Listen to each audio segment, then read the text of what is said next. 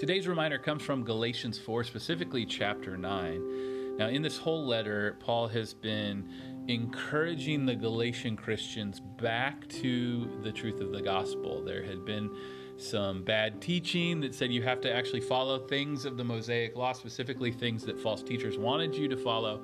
So there would be like a hierarchy of Christianity that if you were a real Christian, you were going to do these things.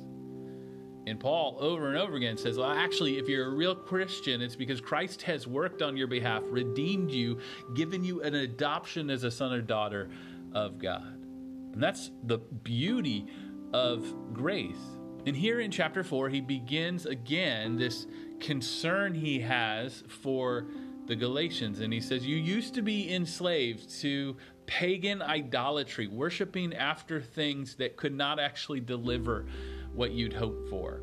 But then in verse 9, he says, but now, since you know God, or rather have become known by God, how can you turn back again to the weak and worthless elements?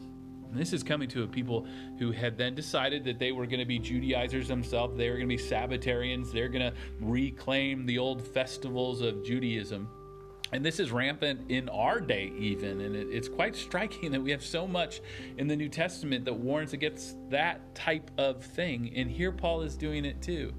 He's saying, but now you're saved. Why would you want to go back into slavery? Why would you want to go back into legalism that will never deliver what you need? But the great thing about this, the remedy to that situation, is when he says, but now since you know God, or rather have become known by God.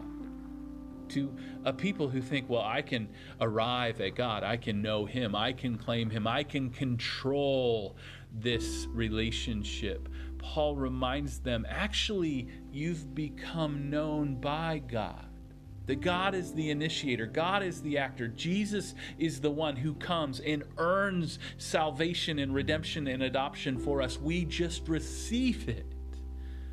So today, when you're tempted to think that you need to do something to earn the pleasure of God so that you might receive some blessing, or that you need to work your way up to Christianity or some higher level of status, or even just earn your salvation, turn from that and receive the grace of Christ.